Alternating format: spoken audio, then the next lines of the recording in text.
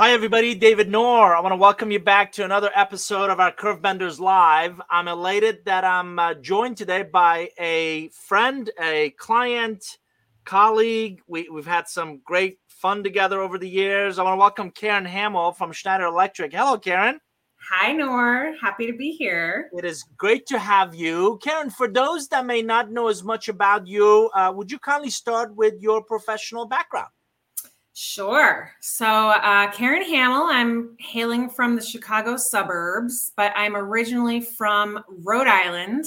Yes, it is a state, the smallest state. I did get out. But I went to the University of Rhode Island with a degree in business management. And I actually initially got into restaurant management out of school because I'd paid my way through college, bartending and waiting tables. But being a Rhode Islander, at the time, there was just one of two employers in the early 2000s that you could go to with a business degree. And that was GTech or APC, American Power Conversion. So it was APC where I found myself, after graduating from the restaurant business, and Schneider Electric then acquired APC sometime after, and I'm still with Schneider Electric today. So, how long is this? What anniversary are you working on? Well, it's non-consecutive, and I stepped away from my career for a few years, but for the last 11 years, I have been with Schneider Electric. That's awesome. And for our audience, give us a glimpse into your role or realm of responsibilities today. Right. So today I lead services for our U.S. digital buildings business. And, Schneider is all about global energy management and automation. Basically, I should explain, when most people that haven't heard of Schneider Electric, their immediate reaction is, oh, so you're an electric company. No, we actually do not produce electricity. We live in between what's called like plant to plug.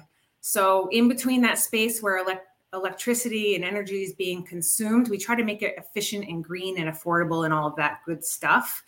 In buildings, the business I'm in, it's all about smart, intelligent building management systems. A building needs a brain in order to be efficient and help that building be the best it can be for whatever purpose it has. And so I get to lead the services for all of that. It's pretty exciting.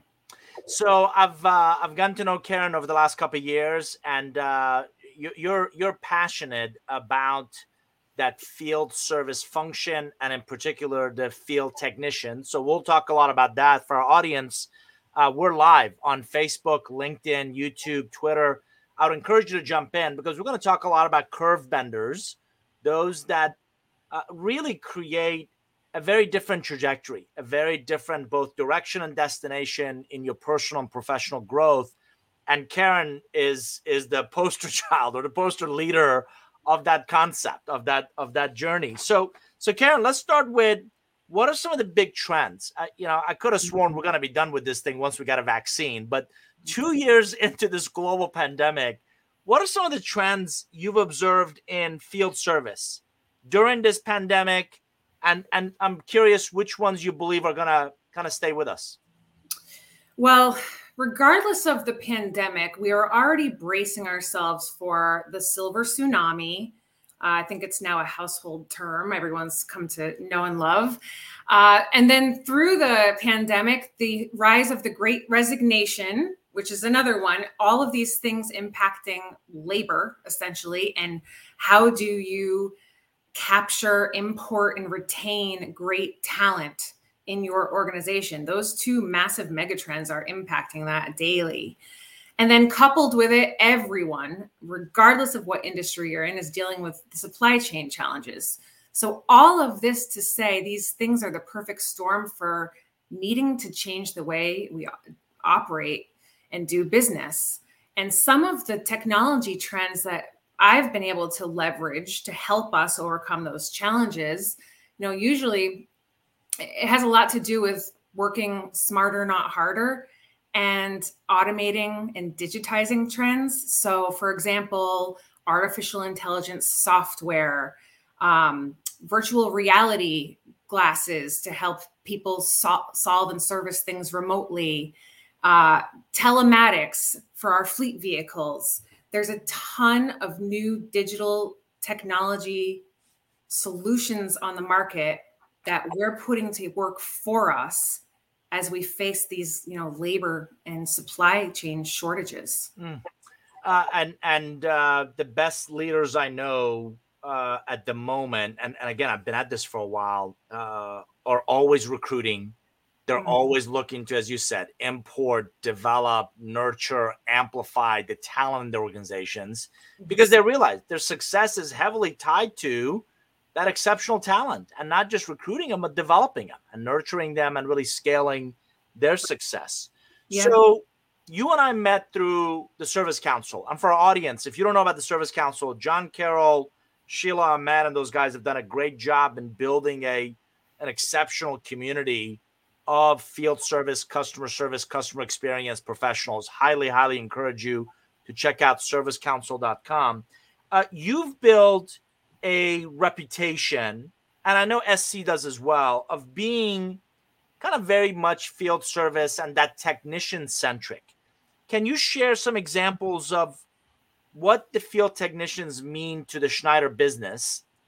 And what are you guys doing to put them at the center of your efforts, your organization, your success? Well, to your first question, what the field service engineer or technician means to our business, they are the value that our salespeople sell.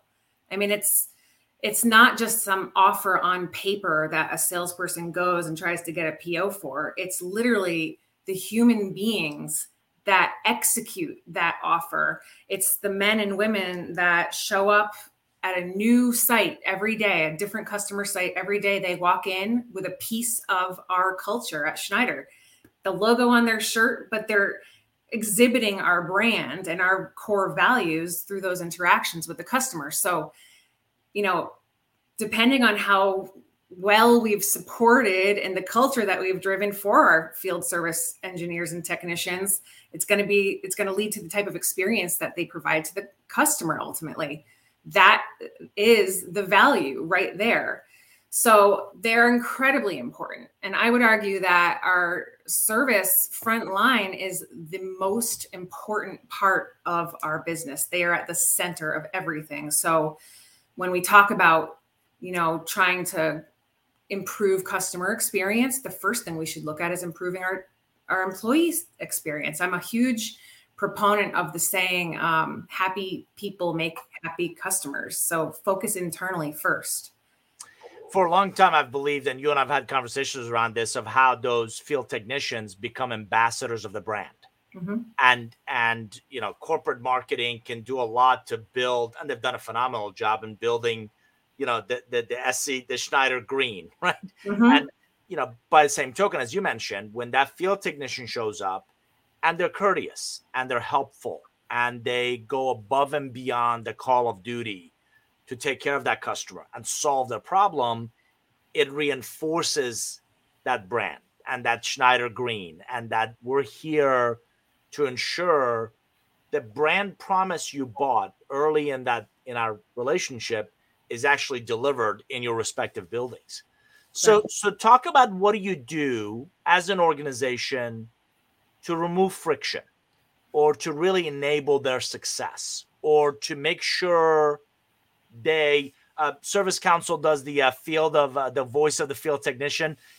Their number one complaint is all the administrative or all the things that bog them down. So what are you guys doing to combat some of that, to really enable their success? Yeah. I go back to some of the talking points on digital. So what sorts of tools can we arm and enable them with to help them do their job better, make their life easier, help them be the hero to the customer, because they have this cool trick of, it's not just your wrench and pliers anymore. It's all these digital tools that you might not see, but they facilitate the execution of the work. The other thing is, this group of frontliners is traditionally one of the hardest ones to communicate to. We talk about the corporate speak and the marketing pitch and everything, but it trickling down to the front line, again, they're out on site, different site every day. They're not necessarily drinking the Kool-Aid, sitting behind a corporate computer, receiving all of our messages. So how can our message and our vision and our ambitions reach the front line? And connecting those dots, actually, you and I had a really great collaboration with some strategy visualization on our HERO program. Maybe we could talk a little bit about that. Yeah, would love that. And what I appreciated about through that journey was, I think, and I'll welcome your comments on this. Karen, do you believe your background, because you came to field service from marketing, do you believe your background in marketing helps you with exactly that challenge of how do we package, how do we communicate the right message at the right time and the right amount and the right frequency with those field technicians who are busy? And as you said, they're just enthralled in doing their jobs. They're not sitting and waiting for email. Right.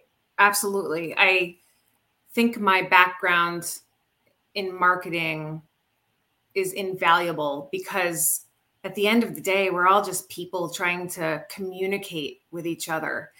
And you really need to know your audience if you expect them to listen to for the message to be received, right? For it to even trickle down to them and for it to mean something.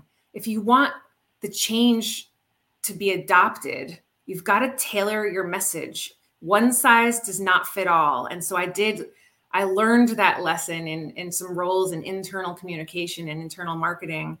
And I used that skill set every day. It's a critical point, and it goes to your willingness and I think your ability to really empathize and really understand, not just from a corporate standpoint as the producer of that information, but really the field technicians as the consumer of that information, how to best connect the dots, how to best really help them understand not just what's happening, but why. So you brought up the HERO engagement, and not only you and your team were great fun to work with, and I really appreciate James Milet's leadership and support of that effort as well as yours. Talk about the HERO program. Kind of give our audience a glimpse of where did it come from, and we can talk about what we did and how we did it, but talk a little about that experience. Well, it was almost 2 years ago this month that I accepted this position leading services for digital buildings. And up until that point, there had never been a fully dedicated leader in the services part. So we were actually in digital buildings, historically a construction organization. And people get pretty excited about these huge new, skyscraper buildings that we build. My goal was to come in and convince everybody, yeah, that's cool. But you know what's even cooler is day two services. After the building is built, we get to have customers for life. And we get to work with them and provide a value for the long haul. And that's where it's at. So I come in with this challenge to carve out services. And I was, assessing current state, understanding status quo, and also matching that up with where do we want to be in 3 to 5 years? How do we get from point A to point B? And started listing out all the strategic initiatives that we had, all the long-term ambitions, and thinking, okay, how are we going to get there now? And knowing that technician, going back to them, they're at the center of all of this transformation. I needed a little bit of a roadmap, targeted messaging, something. And you're great, Nora, about telling me and checking people on the MBA talk and corporate talk. And how do I tailor my message and make sure it reaches the front line? So that was the impetus of the HERO program. And then with your permission, I'd like to share with the audience, kind of give them because the common thread is Lynn Wilson, our creative director, who also did a lot of the visualization work, also created this. So you want to talk a little about what we're looking at? Sure. So not only did I have a massive service transformation to see forth, I also had a peer on our construction side or our systems side who had the same sort of journey and transformation to arrive at, aggregating all sorts of ways of working and processes and inefficiencies and having this one way of working, and bringing our teams along with us and helping our teams identify where they fit in the big picture. So yes, on the day-to-day, we might be asking you to change a tool or change a step in a process or do something different, in your travels on the way. But what's the point? And so to have a big picture type view that you could pan out and identify like, that's why they're asking me to do this differently. And I see like I'm contributing to the huge big picture for the long term. That's what this visual boils it down to. And for our audience, we also use the backside of this to really create, and to Karen's, kudos to you and your team with the Building Hero Award program. Now there's, back of this really highlighted how to put those field technicians at the center of all that you do and really recognize them for going above and beyond. It's been a few months since we rolled this out. Can you talk a little about the outcomes and the great results from it? Yeah, well, and it's funny because Noor, we were working not only with myself, but with my peer, as I mentioned. And I remember he came at you with a 40-page strategic PowerPoint deck. And I was a little bit fresher, so I wasn't bogging you down with tons of Word docs and PowerPoints, but I was a little scattered, and it was such a helpful process to get to that one visual. So now what do we do to animate? Fine, we have this great strategic visualization that simplifies the message. How do we give it legs? And that's how the Hero Recognition Program came to be. So if I'm a technician and I'm aligning to our core values and I'm picking up the new trends that you're trying to need to adopt, I'm going to recognize that behavior and celebrate that and put your name in lights. And that is the Hero Recognition Program. So when you see someone doing something great and aligning to our strategic ambitions, enter a nomination. The beautiful thing about the Hero Program is it's peer-to-peer. We have a slew of top-down recognition programs. We've got President's Club for our sales teams. We've got all sorts of great stuff at Schneider Electric. But we needed something to give the love back to the front line. And I think it means a lot more when the men and women that you're working side by side with every day notice it and call it out. And it starts there and gains momentum. What we did was we received hundreds of these peer-to-peer hero nominations. And every month we would select the best one. It was hard to do, actually, to find the best one.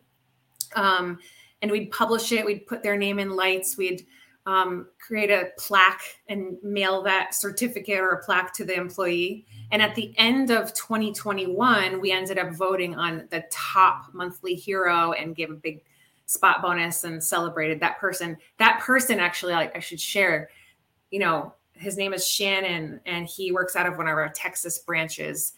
The story with him was last year during the Texas ice storms, which whoever's in Texas, I'm sure you remember it well. He spent the night at a customer site, a hospital, because he knew how important it was for that hospital to remain up and running.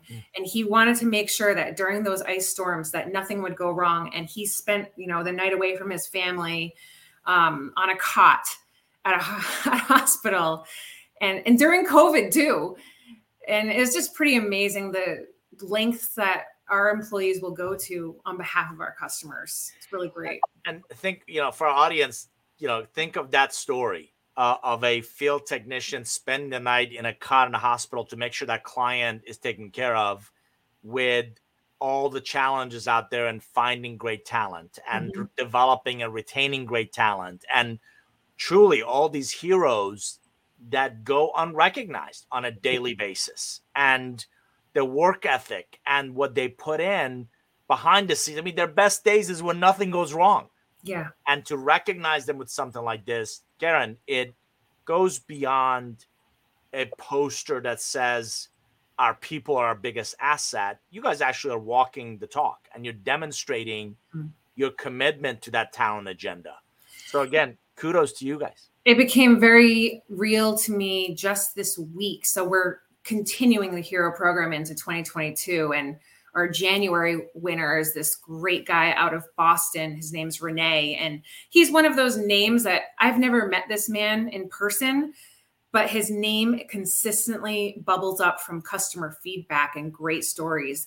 So he was our January winner, and he published the certificate that we awarded him with on LinkedIn, talking about how much he loves Schneider Electric and how grateful he is for a supportive culture and team.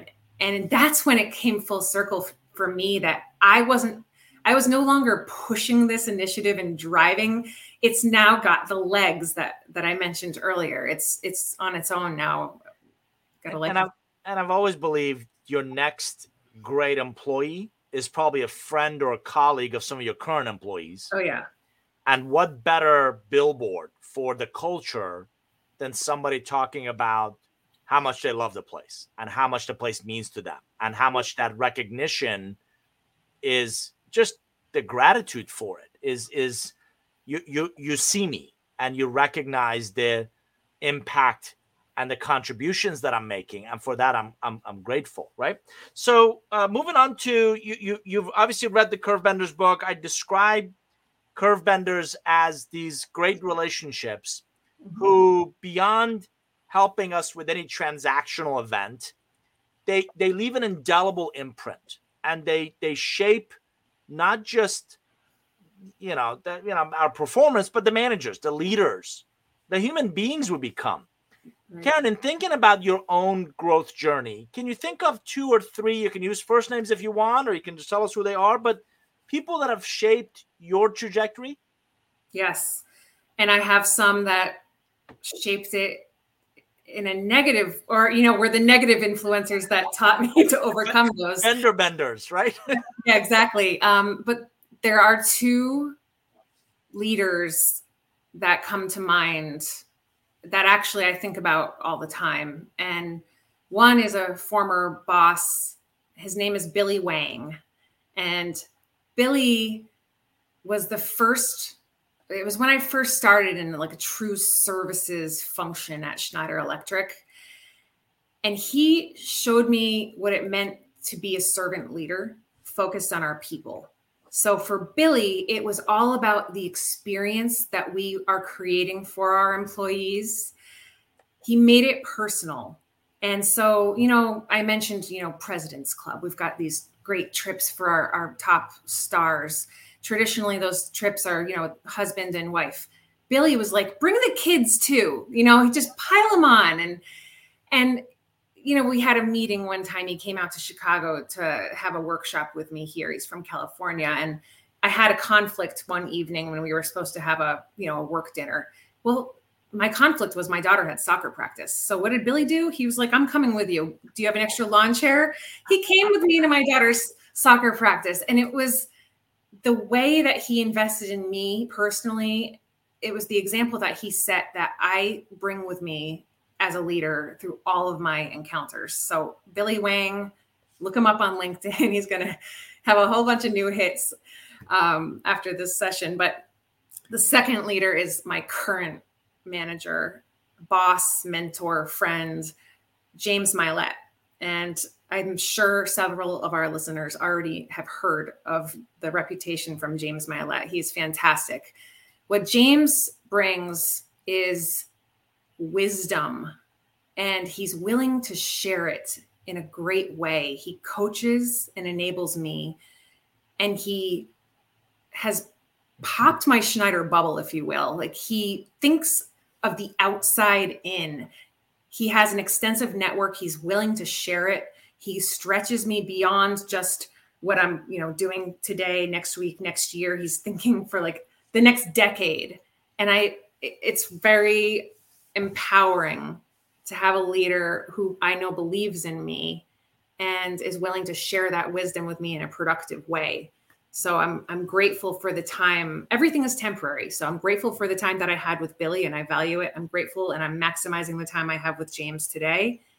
And we'll see who that next great leader is. For our audience, some of you may know I have teenagers, 20 and an 18-year-old, and we recently had a conversation around, your career trajectory. And one of the comments I made to them is that first job out of school is really important, particularly to go for, go work for a boss, go work for a manager, leader who's going to take you under his or her wings and teach you not just the business, not just a company and the ecosystem, the competitive landscape, whatever, but teach you how to be a better human being, teach you how to do the job right and do it well the first time, and demonstrate to you the attributes you want to really embrace and incorporate into your own leadership brand. And I don't know Billy, but I do know James Milet, and he's Karen and I. You and I've talked about the ridiculous knack the man has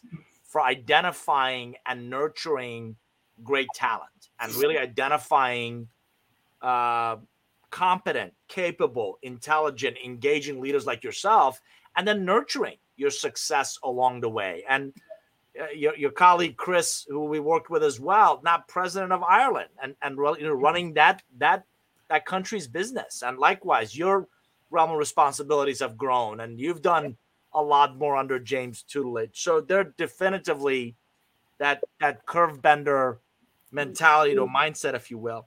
So I think I mentioned to you one of the fascinating topics that came up as I was writing the book, because I was giving people a roadmap on how to identify, nurture relationships with, and find curve benders in their life. Was one of my curve benders said, David, this is great, but I think there's a more profound question here, which is, how do we all become curve benders in the lives of others? Mm-hmm. So that's my next question of you is, as you develop, as you nurture your team, as you think about the love, the support that Billy and maybe James have poured into you, Karen, how are you showing up as a curve bender in the lives of others? How are you ensuring that beyond the transactional, beyond the performance, you leave that long-term imprint on the managers and leaders they become? Yeah. This one is a loaded question, and it's nothing that I take for granted, being able to be in a leadership position, to be able to influence others. James gave me some great advice, because I'm a fangirl of other leaders, one being our CEO, Annette Clayton. I look up to Annette. She's a strong female leader. I can see and recognize myself somewhere higher up. It's something I aspire, to continue to climb the career lattice. And James pointed out to me, he's like, you're a huge fan of Annette's. How many layers up above you is she? She's, 2 gaps of leadership between you and Annette. Now think of someone that's 2 gaps of leadership between you and below you. You could be that. You're Annette Clayton to other people. So don't lose sight of the fact that you are an inspiration to others and to help people along the way. So first was just pointing that out to me, and for me being able to humbly acknowledge and accept that, and now take all the opportunities that I can. I'm a huge advocate for diversity, equity, and inclusion. And we have several employee resource groups at Schneider Electric that I am actively involved with, and I'm an active ally for different groups. And I take the time to meet other employees through those groups that I wouldn't normally have the chance to work with on a daily basis. I love mentoring other young emerging professionals and being able to give my fresh take on career advice, because frankly, I did mention 2 amazing men that I look up to that have been influential in my life. I haven't had a lot of women leaders. So now I could be that person for someone. So I'm not going to try to be like a man. I'm not going to try to lead like a guy. I'm going to be myself, my authentic, transparent self. And that's what I bring to the table. That's fantastic. So talking about that growth, talking about diversity, inclusion, equity, initiatives, groups that you're passionate about, you're involved in. Talk about what's next in your personal and professional growth journey ahead. You and I've talked about, you read in the book, this idea of your journey from now to next. Mm-hmm. So Karen, vice president, doing well, realm responsibilities, great progress. The company's doing well. What's next for you? How do you learn? How do you grow? What's that journey like? I'm lucky to work for a company that really does invest in its people. So I take advantage of a lot of our leadership learnings and curriculums. I block time on my calendar to be able to learn and actually leverage some of the tools that are at my disposal. And I network with people outside of my own company to try to keep a fresh perspective, keep my ear to the ground. And I do also, try to inject things like reading and listening to podcasts, industry publications, things like that. What's next for me probably is a job that doesn't exist yet. I'm not a fan of stepping into a role that's already been worn out by somebody else, or the run rate of some business that's kind of dying out. I'm interested in the future, what hasn't yet been developed, emerging trends and technology, and how can I come in and be of value and take my experience and like craft something new and leave a legacy behind for somebody else to come in and improve. Love that. Love that. So, again, one of the key ideas that I wrote about in Curve Benders is this idea of work-life blending. You and I, we both have kids. Yeah. Your life, evolves around these kids. And Karen, I made a comment the other day that my kids have an amazing mom, and how she kind of, beyond her professional role, she also runs our house. And so somebody said, well, I need a Wendy. And it made me chuckle, but also realize how impactful and amazing moms are. But on top of that, working moms, because there's this inherent conflict of, I've got professional obligations, but also have personal aspirations. Mm-hmm. So how have you, as a professional working mom, how are you making that work? How are you blending those two and being okay with it? Well, first, let me say that I can look back at the pre-pandemic, mid-pandemic, post-pandemic, and say the pandemic was the great equalizer for working moms. Working dads, there's plenty of them out there, but I don't know that they were necessarily, the women are always looked at as the caretakers and investing in the family like that. And I historically would try to hide the fact that I had children. I have 4 kids at ages 3 to 16, big span. So a busy life at home, but I always tried to hide it because I was worried that other people would write me off or think that, I've got too much going on at home. I couldn't possibly travel for work, or, nobody really knows what my personal life is like. And I don't want that to speak for me or before I walk into the room. So, do you remember that video? It was a BBC News video of a dad doing a live broadcast and the kid comes in. Well, pre-pandemic, that happened to me. And I was doing a live broadcast at work and my daughter was homesick and she came in trying to talk to me while I was doing a live broadcast. And I thought my career was over. I mean, it was, thank goodness that man had kind of broken the ice because it wasn't so bad, but it was just not really acceptable yet in professional world. But now flash forward today, bring your kids to work day is every day. Right. I mean, we are invading their space. Yeah. And so now it's like, oh, come on, sit on my lap, like join me in podcast. So it's a huge shift that happened almost overnight. And I really think it's the equalizer for working parents. And I love that. Now, the other thing that just makes me successful from a more tactical standpoint, and I've learned through the years, is have one calendar. You said work-life blending. Thank gosh you didn't say work-life balance, because I don't think there is a true balance. Blend it. One calendar, the kids' doctor's appointments, school teacher conferences. I'm working late and I'm traveling and stuff, falls into whatever time slot it can find. So one single calendar helps me effectively be a great mom and a great employee. And the other thing I can't go without saying is I do have a wonderful, supportive spouse who's in an industry much like mine, actually ex-Schneider Electric employee. And we get to talk about work, and I can share all of that. And I do get to talk about these types of things at the dinner table with my husband and kids. And I don't try to compartmentalize one or the other. I think that's the key to success. For our audience, if you've joined us late, you're listening to Karen Hamill, VP of Services for U.S.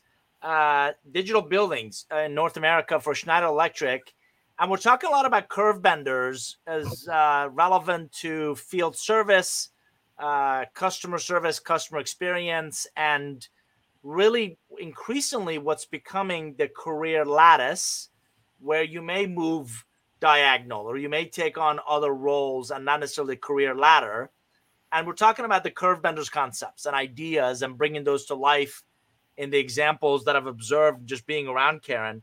So one of the things you mentioned, and when I asked you, how do you learn, how do you grow, beyond the reading and the podcasts and those that are critical, you also mentioned your network and James Milet's network. And the network, which I thought was fascinating, above and beyond the Schneider Electric, your kind of company network, you also invest in meeting peers across other companies, even some other industries. And as we mentioned earlier, Service Council is a fantastic gathering for that, which you serve on the advisory board on. Talk a little about your Service Council experience and perhaps some of the relationships you've met at the symposium or just being around that community and what that's done for your personal and professional growth. The best thing that's come out initially from the Service Council, especially through the pandemic, was not feeling isolated and alone in the field service industry, thinking that I'm the only one dealing with these labor challenges and COVID spreading through a branch and site closures affecting the way we work. It was so refreshing to be able to just talk openly with peers of mine in the industry or similar service functions, to be able to, work through different solutions and best practices, or say, no, I tried that. Don't go down that road. That one didn't work out so well. And just to bounce things off. So, that's been incredibly helpful and comforting in a way. Learning from these other people, that Chicago symposium, some of the keynote speakers up there, I learned so much, and it was great to actually then walk up and shake hands and meet them afterwards to ask a few deeper level questions. I think that's been the most valuable piece of this. Another little thing happened just last week, because of this network of other leaders I've been able to meet and connect with on LinkedIn. Now I'm exposed to the posts that they like and the people that they follow on LinkedIn. So I'm finding myself like reading new content and following new people there. So it's really opened up my eyes and ears. I've been a student of this for a number of years, and I often coach executives that beyond your academic foundation, beyond your professional pedigree, your portfolio of relationships inside the organization as well as external to it become often your biggest asset.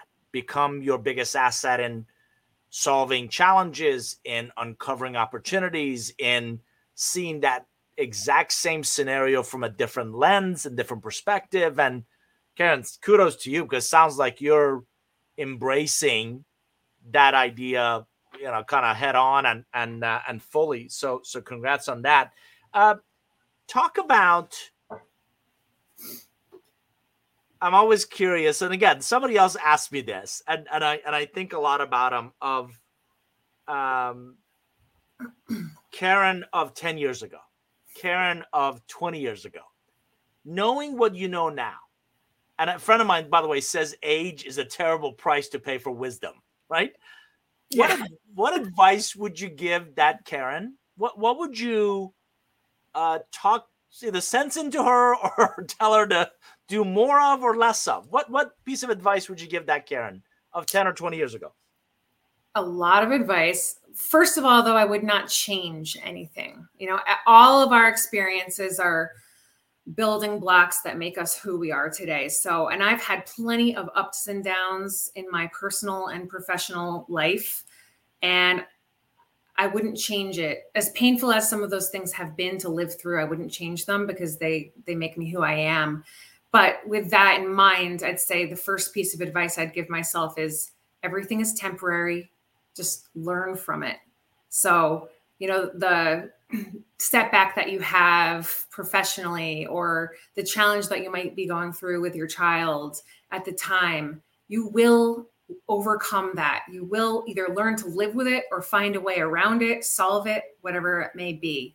So everything is temporary and just stick with it. And the second piece of advice I give myself is to go where I am valued.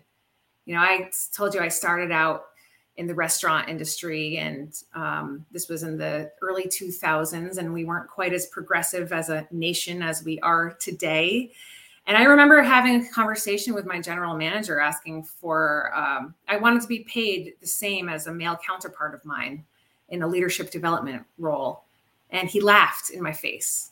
And I have that imprinted in my brain. I told you earlier, the people that are great role models, and I have some that were not so great. And those experiences have led me to go where I'm valued. And I also remember a time early in my mid-20s, I had taken a step away from corporate America to focus on at home. My children needed some extra support. And I found myself in a kind of dead-end job and just to make ends meet. And I remember role playing with a friend around how to go from a $2 raise, like go from making $12 an hour to $14 an hour. And I didn't have the self-confidence at the time to even have that conversation with my manager. And to just know when I finally found a place, Schneider Electric, where I am valued, I recognize it, I see it, they invest in me, I'm a loyal brand ambassador now. I found a place where I'm valued and I'm staying.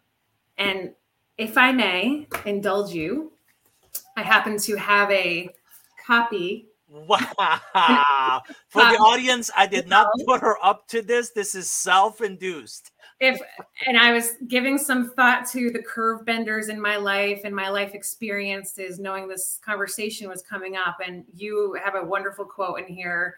It says, "Remember, in the future, the only job security we can expect is the value we bring. And the only loyalty organizations should expect is the continuous learning and growth they create for their talent." I am a testament to that line in your book. And I feel like I found a place, Schneider Electric, which invests in me.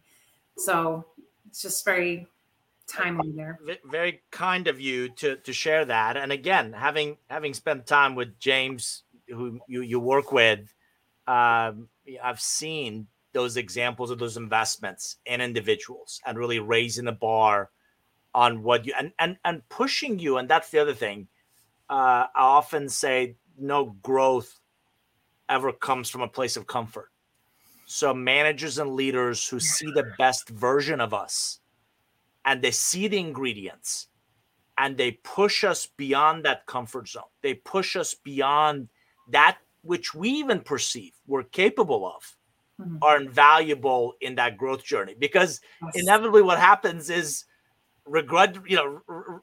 begrudgingly we go do it, and then we surprise ourselves of, oh my God, as you said, it wasn't that bad. I survived, right? I'm still breathing. Nobody died on my shift. And by the way, I did okay. And for my first time, now I want to go again and I want to do more. And those leaders and those organizations become invaluable. So I'm guessing you're not proactively taking calls from recruiters because of what you said. I'm happy and I'm valued. And the reason I bring that up is all these organizations that are afraid of losing their people maybe kind of turn that lens inward and ask, are we identifying Karens of the world? Are we recognizing her? Are we valuing them? Are we elevating their skills, their knowledge, to want to stay, not be afraid of they're going to steal somebody away?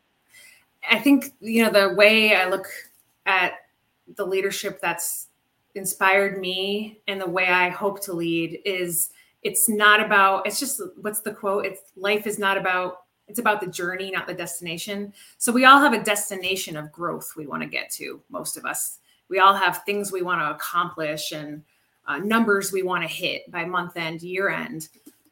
But a great leader isn't always just focused on the bottom line. They're focused about the journey to get there and the people who are going to help them on that journey, and really just looking and within and focusing on those people and their experiences.